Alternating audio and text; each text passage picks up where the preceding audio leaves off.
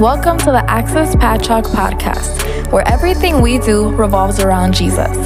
Thank you for joining us, and please enjoy the following message. Do I have any talented people in this room today? Any talented people? Any gifted people in this room today? Amen. Come on, raise your hand. If you're gifted, if you're talented, if you've been blessed with a talent, a gift of some sort, or everybody in this room I know has some sort of talent. I want to talk to you today on the level of talent. Can you say amen? All right, so it says in 1 Samuel chapter number 16, verse number 17 through 23. I'm going to read it in your hearing. If you don't have your Bible, go on and look up on the screen behind me, and here's what the word of the Lord says. Verse 17 says, "So Saul said to his attendants, 'Find someone who plays well and bring him to me.'" Well. Who plays what? Well. Okay. 18 says, "One of the servants answered, 'I have seen a son of Jesse of Bethlehem who knows how to play the lyre.'" He is a brave man. Look at this. He doesn't only know how to play an instrument, but he has a heart of bravery. And he is a warrior. I think it's safe to say this was a multi-talented, multifaceted individual. Amen? He speaks well. Ooh. He can talk too. He got brains and a fine-looking man, young ladies. He's coming your way soon. But remember, he's got to find you. You don't find him. Okay, and the Lord is with him. On top of that, he's saved, ladies.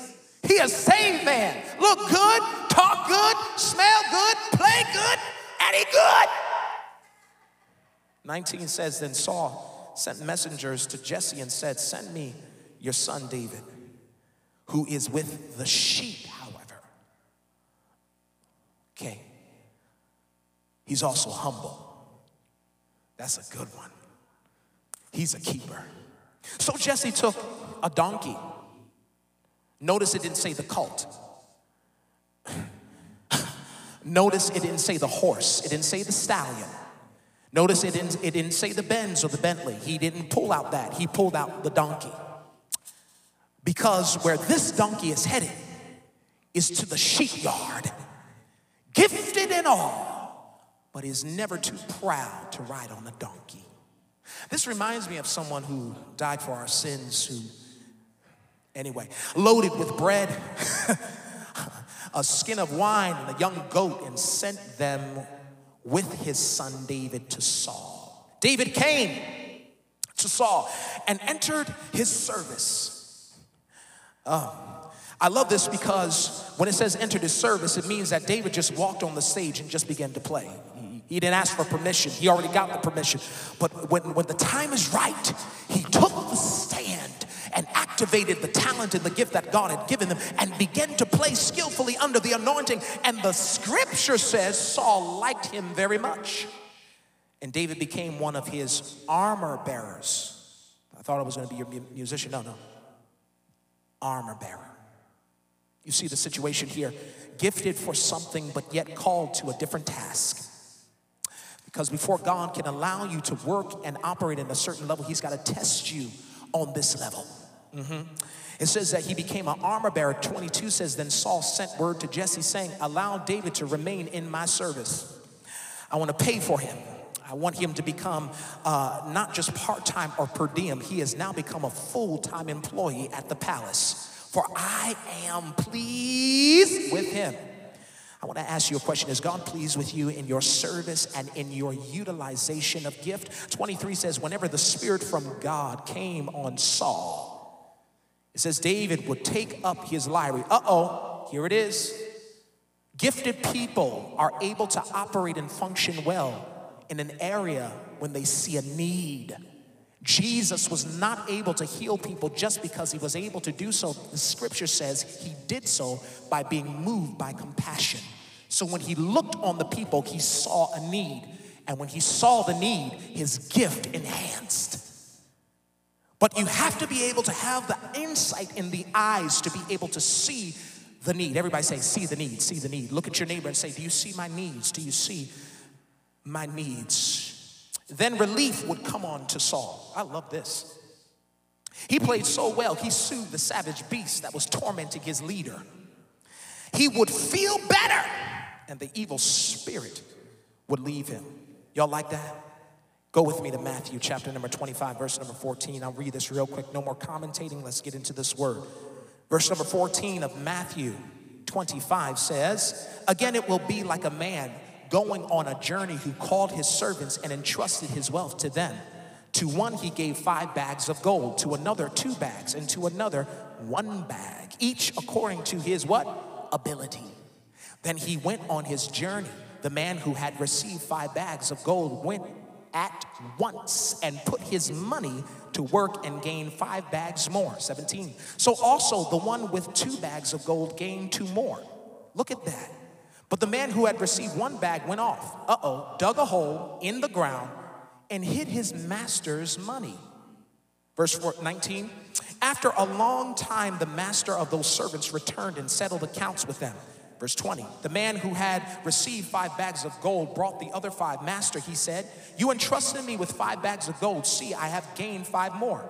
His master replied, well done, good and faithful servant.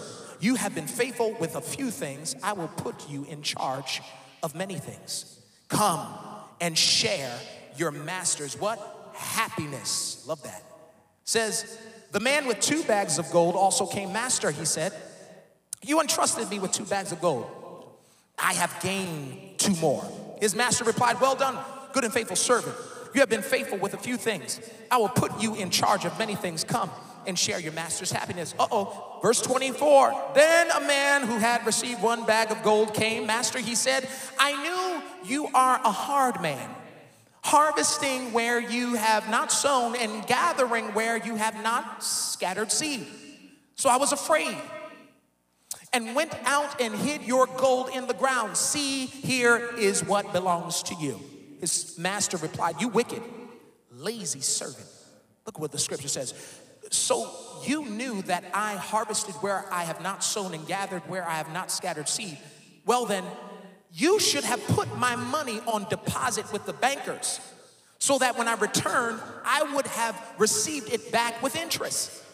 So take the bag of gold from him and give it to the one who has 10 bags. That just makes sense. For whoever has will be given more, and they will have an abundance. Whoever does not have, even what they have will be taken from them and throw that worthless servant outside into the darkness, where there will, what does it say? Where there will be weeping and there will be gnashing of teeth. Father, use me for your glory to proclaim your word with boldness and confidence. Send your anointing that makes preaching easy. In Jesus' name I pray, amen and amen. Turn to your neighbor and tell your neighbor very quickly, I'm born to win. Tell them, say, I'm born to win. Tell them. Look at somebody else on the other side, tell them I'm born to win. Tell them I'm born to win. Look at somebody else and tap them on the shoulder and say, excuse me, I know you like looking good and it's all about you sometimes, but I am born to win. Come on, say it, shout it, I'm born to win.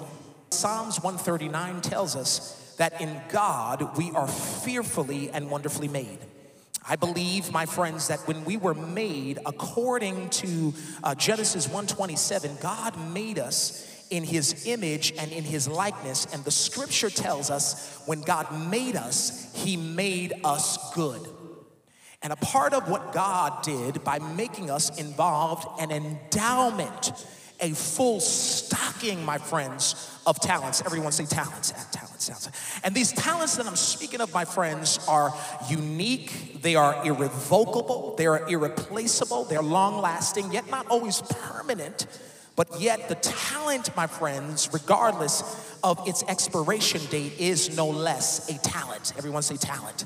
The Webster's dictionary, according to Merriam's Webster's dictionary, it tells us that a talent is a characteristic feature. It tells us that is an aptitude. It's a disposition of a person. It's the natural endowment of a person. Often it is discovered as an incredible artistic or athletic ability, a creative aptitude by which people are able to just do incredible, amazing things without even trying. It is a general intelligence. Come on, it's a mental power. It's a way by which people are able to communicate without even working hard. People can go to school and not have what you have. It's something that is deeply instilled within the fiber of your DNA. You were made to do this. When Christ made you, he cut you from a certain type of fabric, a certain type of tapestry by which you are able to function on this level without even having gone to college. Is this making sense to anyone in here? I want this to resonate with you because I need you to understand that everyone in this room is born with a talent. However, what I want you to realize, and what I've realized within my 32 years of leaving, that people can be extremely talented and yet extremely lazy at the same time. My God. Just because you are talented, my friends, does not excuse you from the fact that talent needs development. There's a commonly sports term or sports quote rather that is often used that says hard work beats talent. Y'all know this. When talent refuses to work hard. And what I believe this quote is saying to us is even the most talented people must earn what they want by working hard. Even the scripture tells us, my friends, that faith without what? Without works is dead. And I believe that this is something that we must constantly consider. And I've come to the conclusion that many people refuse to work hard, Aunt Lizzie, not because they are simply just lazy, but I truly believe that people do not work hard due to the fear of failure. People simply don't want to work hard for something and in return not see the results of what they worked hard for. It's called the fear of failure, my friends. And the fear of failure will cripple inventions, creative dreams, goals, aspirations, and even the hidden talent, the hidden gifts of what lies beneath. Touch yourself and say, what lies beneath? However, what I want you to realize, my friends, is anytime you commit yourself to something and work hard at it, you need to understand. Are you hearing what I'm saying to you very clearly? Listen, failure is inevitable. Turn to your neighbor and tell them, failure is, yes, inevitable. But failure, my friends, is never meant to stop you. Failure is meant to teach you a valuable lesson. Failure should never define you. Oh no. Failure should always refine you. Failure, my friends, makes you a better person. How many of you know that? It makes you a better person. It teaches you about a few things about yourself. It teaches you a valuable lesson about your resolve and your ability to be able to take a licking and just keep right on ticking. Failure, my friends, does not mean you can't do it. Failure just teaches you what not to do. There was a man by the name of Thomas Edison. Anybody ever hear of this man? Thomas Edison, he was formerly known as the creative inventor of the light bulb. And Thomas Edison was criticized by school teachers, not by his fellow students, but by school teachers, to be too stupid to learn anything. My friends, these were the exact words, my God, that came out of the mouths of his teachers. It is said that Thomas Edison, his first two jobs he was laid off from because his employers thought he was too uninspiring and unproductive. And even the young inventor Thomas Edison made 1,000 unsuccessful attempts. I want to say that again. 1,000 unsuccessful attempts in inventing the light bulb. It wasn't until the attempt of 1001 that Thomas Edison finally got it and was able to become the official inventor of the light bulb. When a reporter asked him how he felt about failing 1,000 times, listen to this. Thomas Edison says and replies, I did not fail 1,000 times. Rather, the light bulb took 1,000 attempts. It required 1,000 steps. I think, friends, it is very important for us to understand that things will never devastate us when we fail as long as we have a clear and a godly perspective and outlook on how failure actually truly molds us. My friends, failure should never break you. As a matter of fact, failure should make you. Failure makes you a better person. Is this making sense? Failure makes you a better mom. It makes you a better dad. It makes you a better individual altogether. Failure has the ability of pushing the potential that is inside of you to come X-word. Come on. It brings it out of you. It oozes from your heart. But if you did not know what it meant to fail, the Bible says that the sufferings of this present time are not worthy to be compared to the glory that shall be revealed in us. Everybody say failure, failure.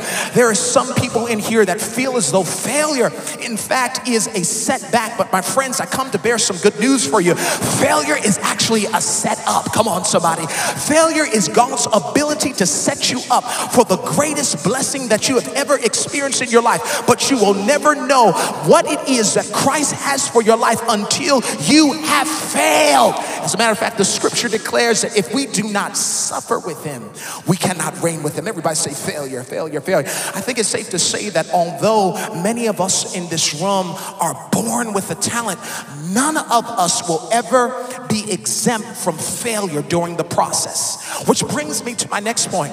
In this process, you have got to learn to trust Jesus all the way.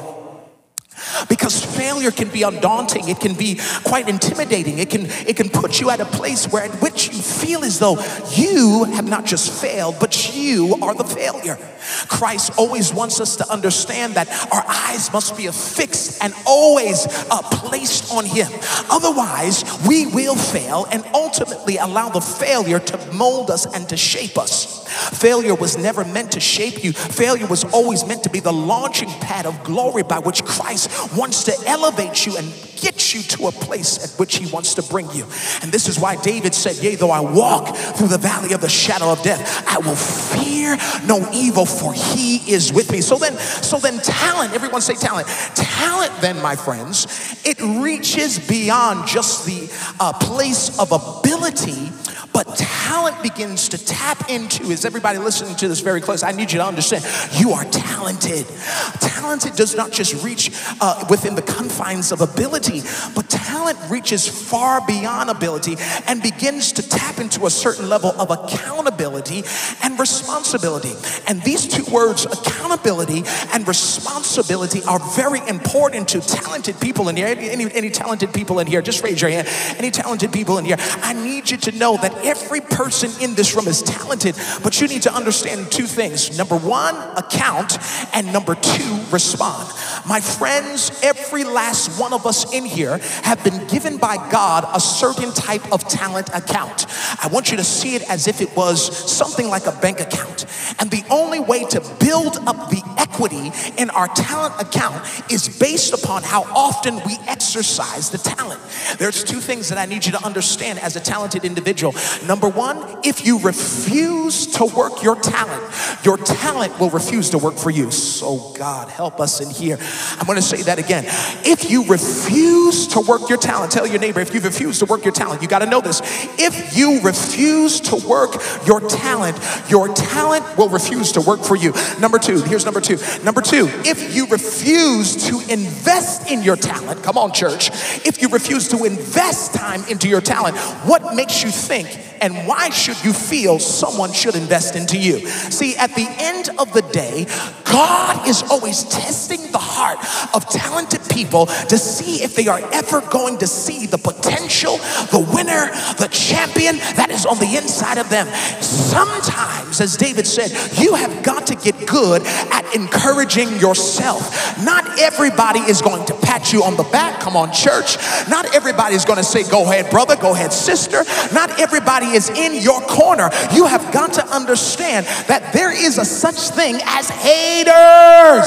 People that don't want to see you succeed, people that don't want to see you win. But how many of you realize haters aren't even that much important? You shouldn't even pay much attention to the haters. You don't even need to focus on the haters. As a matter of fact, you don't even need to waste your God-given talent and your time on people that do not like what God is doing in your life. If they never are your friend, if they never friend request you, if they never follow you on Instagram, if they never say hi, you have got to just keep on working that talent. I wish I could encourage the church in here today that you are just way too talented and too God-given to allow people to stunt or stifle your joy and your growth. Everybody say, the joy of the Lord is my strength.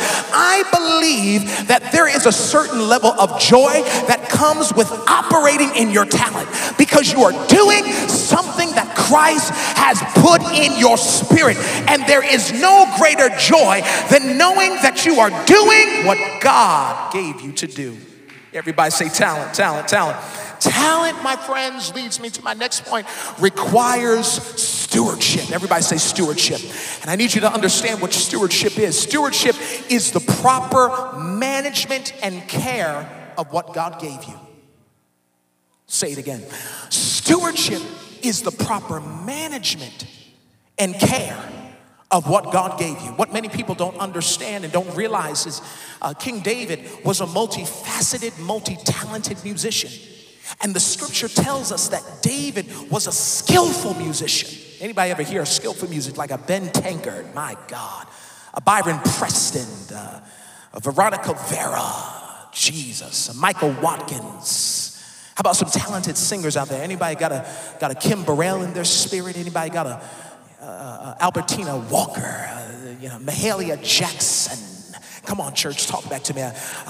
Anybody know any awesome poets? Maya Angelou and, Winston Marsalis, who played the trumpet. My God, we are surrounded by talented people.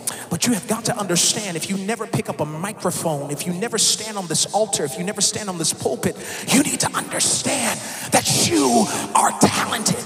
You are heavily gifted by God with something since you were a baby.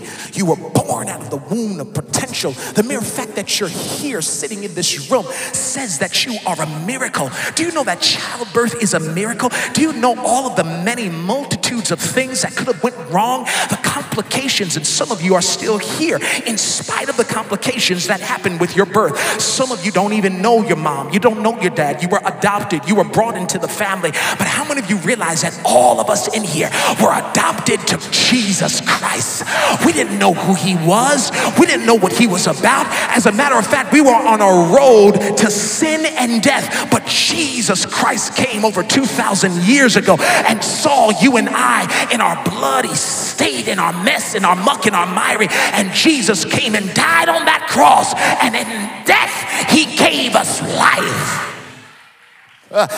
David played multiple instruments, my friends. I want you to understand this. How many of you know David played the harp?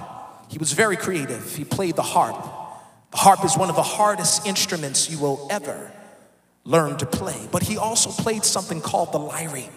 And the lyre, my friends, was a stringed instrument, something similar to a guitar.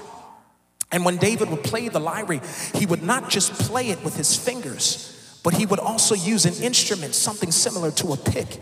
And he would begin to make a sound that was pleasing in the sight of God, but was also soothing to the ears of his leader. In addition to this, David was a psalmist. And if you don't know what psalmist means, it just simply means that he was a songwriter. David was not just fine. He didn't just walk with the Lord. He wasn't just a shepherd boy. But this man was a skillful musician who took the time to perfect his craft. The scripture tells us that the psalmist David was able to write songs before the Lord. How many of you know some of the songs that you hear today in gospel music? You would not be able to hear it had it not been for King David taking out time in the presence of the Lord, soaking in God's presence, basking in God's presence, getting things and sounds from heaven and creating them unto the glory of God. The scripture says that the psalmist wrote these songs, and I would even begin to believe that if he wrote the songs, perhaps he was even able, to sing the songs. So he was a musician, he was a player, he played instruments, but he also was able to sing and write songs and tunes, and all cliff notes and all sorts of abstract sounds would come into him. And he was able to take the abstract and make it clear. I'm here to let somebody know in here, whether you're a musician or not, some of you have the ability to take abstract things and make it concrete. Some of you are great administrators, Lord Jesus. Some of you are great individuals when it comes to problem solving and task-oriented individuals. Do I have any people like that in here? You can look at the face of adversity and just be able to deal with things and matriculate it and understand it and put it together. You have an innate ability to look look at something that most people, they see a mess, but you see the masterpiece. God has given you a talent to look at something from the eyes and from the scope of glory and be able to tell something when most people can't tell it. When people see destruction and devastation, you are the only individual in the room that sees destiny and purpose. My God. As a matter of fact, there are some people in here that are so talented that when you look in the mirror, in spite of how you look, you still see God's glory on you. You still see the purpose of God on you. And I'm here to let some of you know that those of you that are parents, God has given you a talent to parent your children. How many of you know that? Because your children don't always respond the way that you want them to. They don't always behave the way that you want them to. They don't always do the things that you want them to. But in spite of all of that mess, you still see the masterpiece. You still see the young master. You still see the queen, the princess, the prince inside of your children. I'm here to let you know, parents, you have a talent. And that talent, my friends, often inspires something called vision. Sight beyond sight. Sight beyond what you can see. You have the ability to look inside of things and still see that there's some life in there. My friends, I'm here to let you know that aside of the talents that have been God given to us since birth, there is a second birth that we experience. Are you ready to hear this? The second birth. Everybody say the second birth. In the second birth, after the first, you are given a gift. You're born with a talent. But the second birth gives you a gift. Whether you knew Jesus or not, you got to understand this. Whether you ever said yes to Christ or not, you have been given a talent. That is something that you are just born with. It comes in your DNA. But when you say yes to Jesus, oh church in here, Christ then takes your talent, he breathes on it, my God, and he creates something called a gift. And when you take out time to cultivate and develop and train your gift, watch this, he then breathes on you the third time and makes something called the calling. Listen to me very clearly, church. You have got to understand that your walk with Christ requires progressions and scales and processes by which you must undergo. You have got to experience Christ on a level of progress and development. Not everything is going to develop overnight like your talent. Not everything is engulfed and deeply entrenched within your DNA and within the makeup of your ability. You have got to understand that there are some things in life that we have got to take out time and develop with God. Is this making sense? Turn to your neighbor and say, I'm not afraid of development. I'm not afraid of development. There are two things that I need you to understand. That David's gift, the Bible tells us clearly, did we not read it? That David, he did what? He walked with the Lord. David knew who God was. He was talented, but he was also gifted.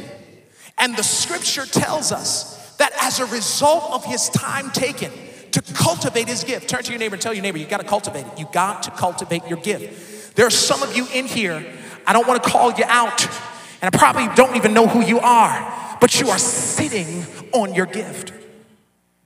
I think if there's anything, Mom, that hurts Christ's heart so much is that he has heavily stocked you with a gift and you are sitting on it. I need everybody to know in here that once you become born again, how many of you in here are born again? How many of you said yes to Jesus? How many of you said yes to Jesus? You accept Christ into your heart. I need you to understand that every single last one of you that said yes to Jesus, every one of you in here are given a talent, but every one of you that said yes to Jesus and became born again and have experienced the second birth have been given gifts. It's your responsibility, however, to seek out the gift. This is why the scripture says, seek while he may be found and call upon his name while he is not yet near. Not just for what you want, but for what he wants. He has gifted you so that his will and so that his glory and so that his purpose can be seen through your life. Everybody say it's called a gift. David experienced two things, and I'm about to close here, as a result of his gift. Number one, his gift opened tremendous doors for him. David was able to operate in the most amazing places. Here's what I want you to understand, however. You ready, Nathaniel? His gift didn't lead him to the worship temple. His gift led him to the king's palace. His gift didn't lead him to the worship temple. This is for the religious folks, because you just want to be gifted to be up here on this stage. But I'm here to let you know that there is a gift by which it gives you the ability to infiltrate administration, to infiltrate conglomerate areas, to infiltrate businesses, to infiltrate non-for-profit organizations, to infiltrate Fortune 500 companies. I am telling you right now, there are some people in here that are gifted with the ability to just simply lead management. Maybe your gift. Supervising may be your gift. And where David's gift took him was to a place that most people want to go. The apostle John was led beyond the church. He was led to an island called what? Patmos. Even Jesus' cousin John the Baptist was led beyond the church. He was led to a place called where? The wilderness. Jesus, one of the most gifted, talented individuals that have ever walked the face of the earth, was led beyond the worship temple. Where was he led? The wilderness. And so many other areas beyond just the scope of the church. I'm here to let you know that if you ever want to be gifted, you have got to understand it does more for you to understanding. It's not just about being gifted in the church. Christ wants your gift to reach beyond these four walls. I know this, and I want to remind you to know this as well. The scripture tells us to go into the what? Highways and the hedges and compel the lost to come. Jesus even came to seek and save the lost. This is not the time to focus on just what's going on in the church, but what's going on outside of the church, where 1,200 lunches yesterday were served, where 950 people were reached for Jesus, 9 salvations came to Jesus, 48 people were prayed for. Come on, church. 600 groceries were given out. This was the church being gifted outside of the four walls.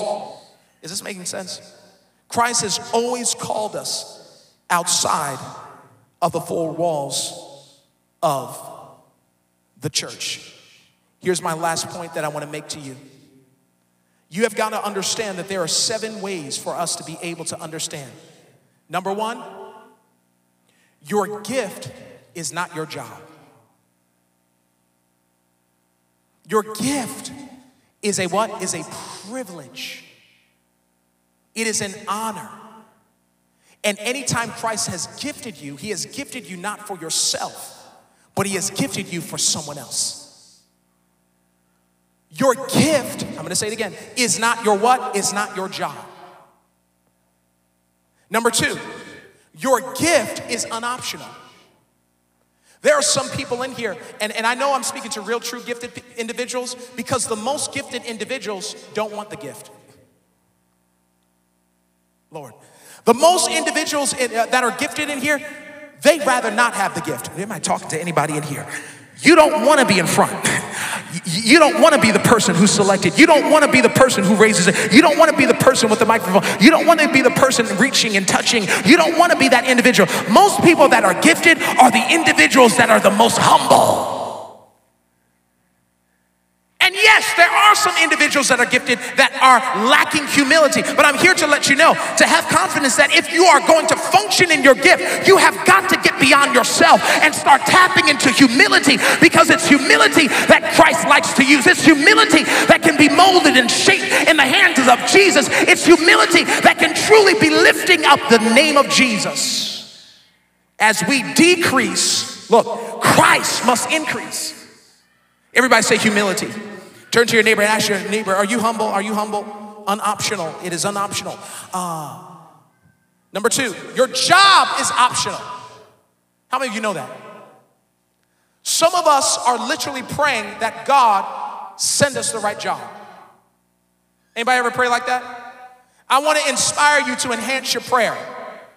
Some of us are so focused on the choosing and not so much on the using. Oh, hearing me. We are asking God, Lord, send me the right job. Give me the right job. What job should it be? I need you to know it's not about God choosing the right job for you. Just ask that his will be done in your life and you choose. But what you do need him to use you on is the level of using you at your job. That you are not just there to collect a paycheck. You're not just there to fulfill a 9-to-5 job. You are there to be the light of the world and the salt of the earth. Come on, church. You are there to be a minister to the hurt, to the wounded, to the weak, to your employers, come on, to your supervisors, to your managers. You are there to be an example. Stop focusing on the choosing and focus more on the using. Number three, we got to get through this. All too often,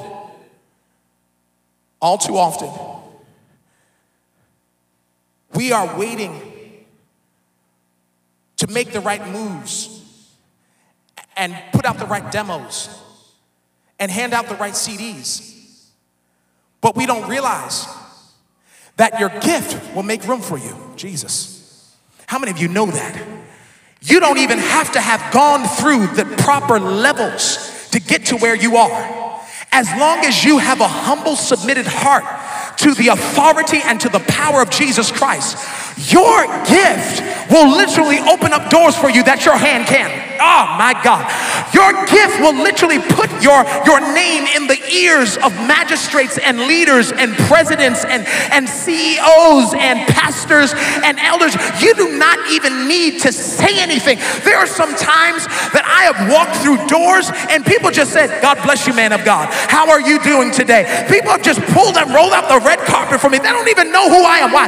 Because my gift is making room for me. And how many of you realize that your gift is something that you wear? It's like a uniform. It's an outfit that you put on every single day. And no one can wear that outfit or function on that level the way that you do, because it is something that Christ has sovereignly given to you to operate and function in with excellence. Here's what I want you to understand. David was able to make a godly impression on the men that were in the palace, including Saul, not because of the words that he said, but by the way he managed his gift. Jesus. The way he managed his gift, hear me, church, the way he managed his gift exuded a level of godly excellence. The way he managed his gift is what presented a godly standard in the workplace. Jesus. And what I'm trying to simply say is that it's not just about you sharing your faith with someone.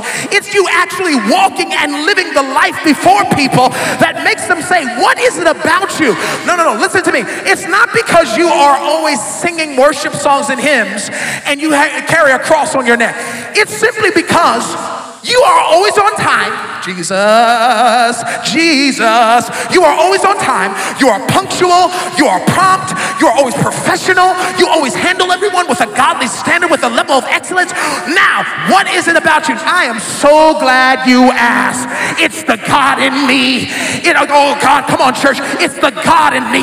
It's the power of Jesus on my life. It's because he requires me to live a life of excellence that I do what I do, and I present this standard even in the workplace.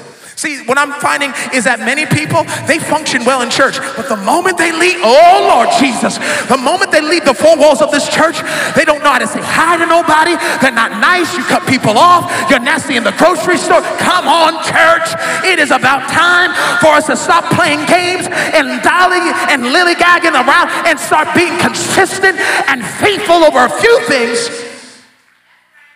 that it make us ruler over many. Your job may offer you opportunities of advancement. Number 4. But I need everybody in here who wants a promotion on their job.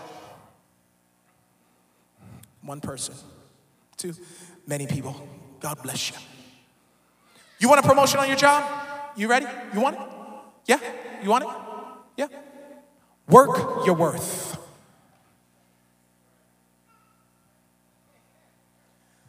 Maybe they didn't see me. Hear me out, Lizzie. Can you hear me? Work your worth. Turn to your neighbor, tell them, work your worth. Whatever you feel you're worthy of, Jesus, I feel this word in here. You better work that thing, baby. When you walk in that door, have your heels on, have your tie on, young man. Do your hair, get that shape up. Come on, put your fine church clothes on. I don't care if you got to wear it the next day. Yes, you wear it on church on Sunday. Wear it on Monday for that interview. The oil of the Lord is in those slacks. Come on, somebody. The oil of the Lord is in those pants. It's in that shirt. And when you walk into the room, oh God, the gift is going to make, I feel something is about to shift in this room. I need you to give your neighbor a high five and tell him, my gift is about to make room for me. I'm about to walk through doors that I can only have dreamed of. I'm about to get calls from people that only other folks got a call from. I'm about to walk into situations that eye has not seen and ear has not heard, and it has not entered. It has not entered, but I'm about to enter. Y'all better hear me in here, because when the floodgates open up, y'all better hear me in here. I'm about to walk through every door that Christ has designed for my life, and it's not because I'm so anointed. It's because I understand that this thing took some time, some development, but now it's time. Turn to your neighbor and say, it's my time. It's my time. It's my time. I'm about to start working my job and being on time. Y'all better hear me in here. I am telling you right now, some of your employers are just waiting for you to show up consistently on time for a good solid month. And there's a promotion. So you thinking you just gonna sit here and name it and claim it. Oh, no, baby. It don't work. Turn your name. It don't work that way. It don't work that way.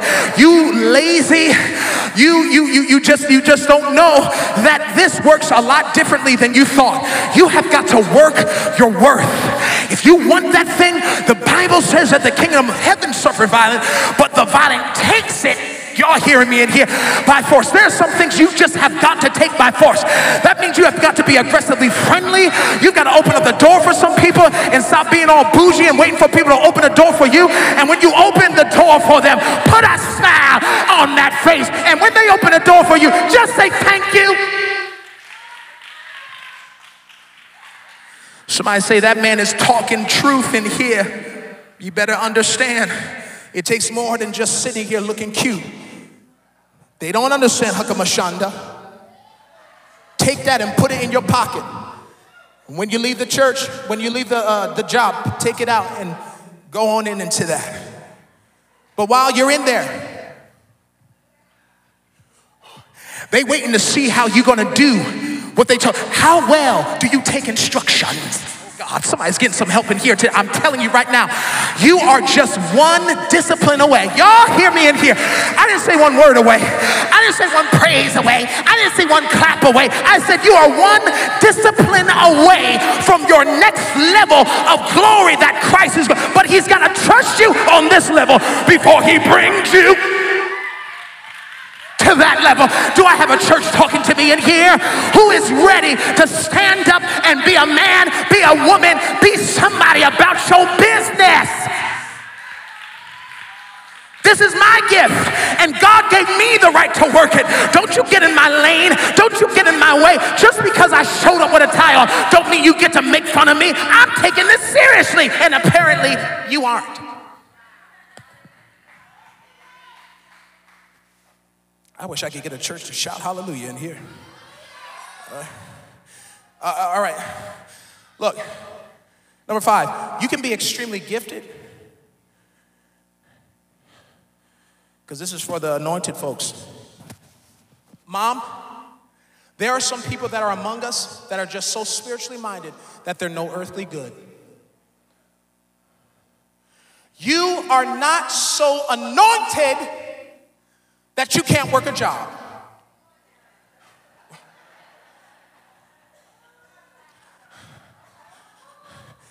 Jesus, no. The Bible told me Jesus paid it all. You sitting here with your bills unpaid, your credit score is at like 5. You can't get a car. See, now you don't want to like me no more because I'm just telling the truth. Can I just tell the truth to the church?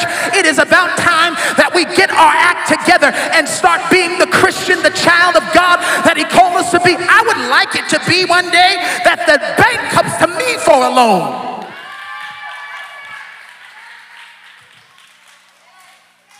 I want it to be that the town of Brookhaven come to me saying, Pastor, we need some of your volunteers. Because we sent somebody to your church incognito, and they came and they were sitting around just listening, and they saw these people inviting and greeting with smiles on their faces, with good smelling on their body, with good, strong, firm handshakes, and a hallelujah in their spirit. We want your people. I wish I could get the church to get with me on this one. It is about time that the world start reaching to the church, start reaching to the Christians. If we are who we say we are, greater is he that's within me than he that's within the world. I wish I had somebody that had the greater on the inside to open up that sanctified mouth and shout.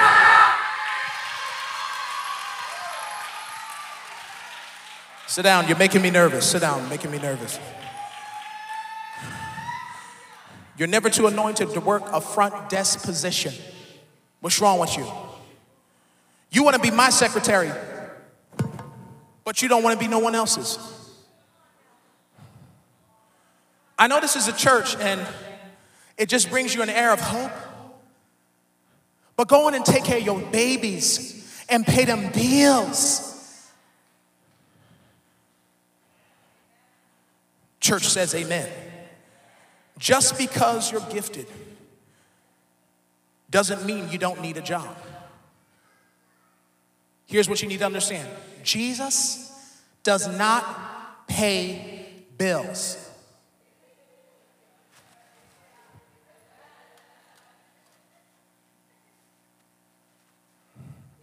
What you talking about, Pastor? Jesus is my man. He paid all my bills. He paid all them bills. No, you don't.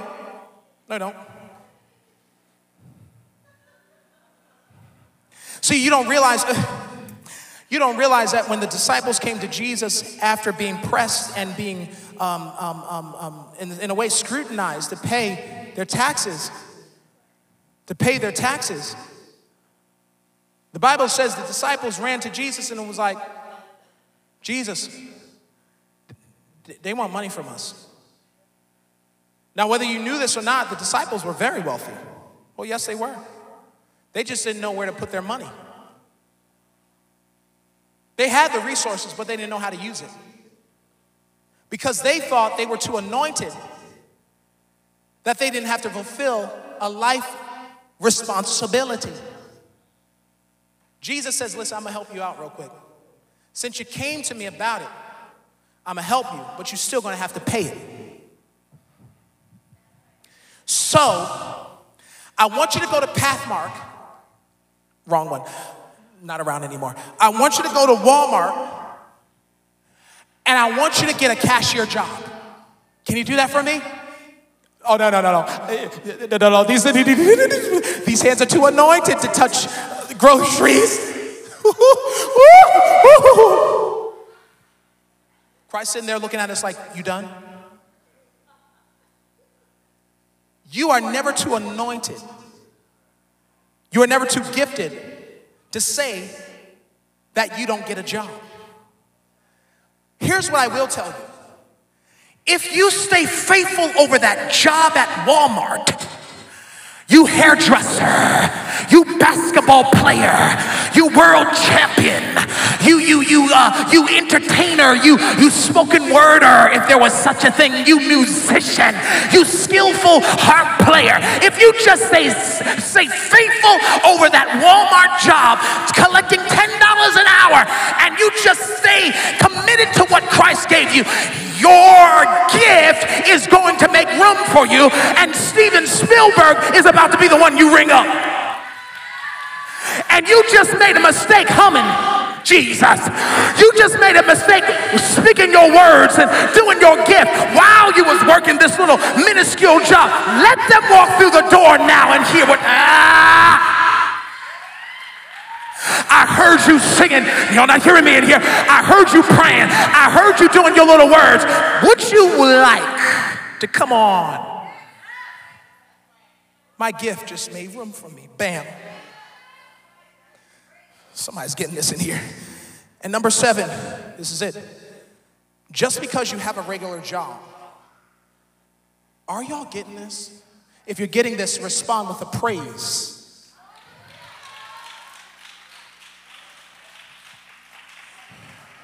Okay, just because you have a regular job, you ready?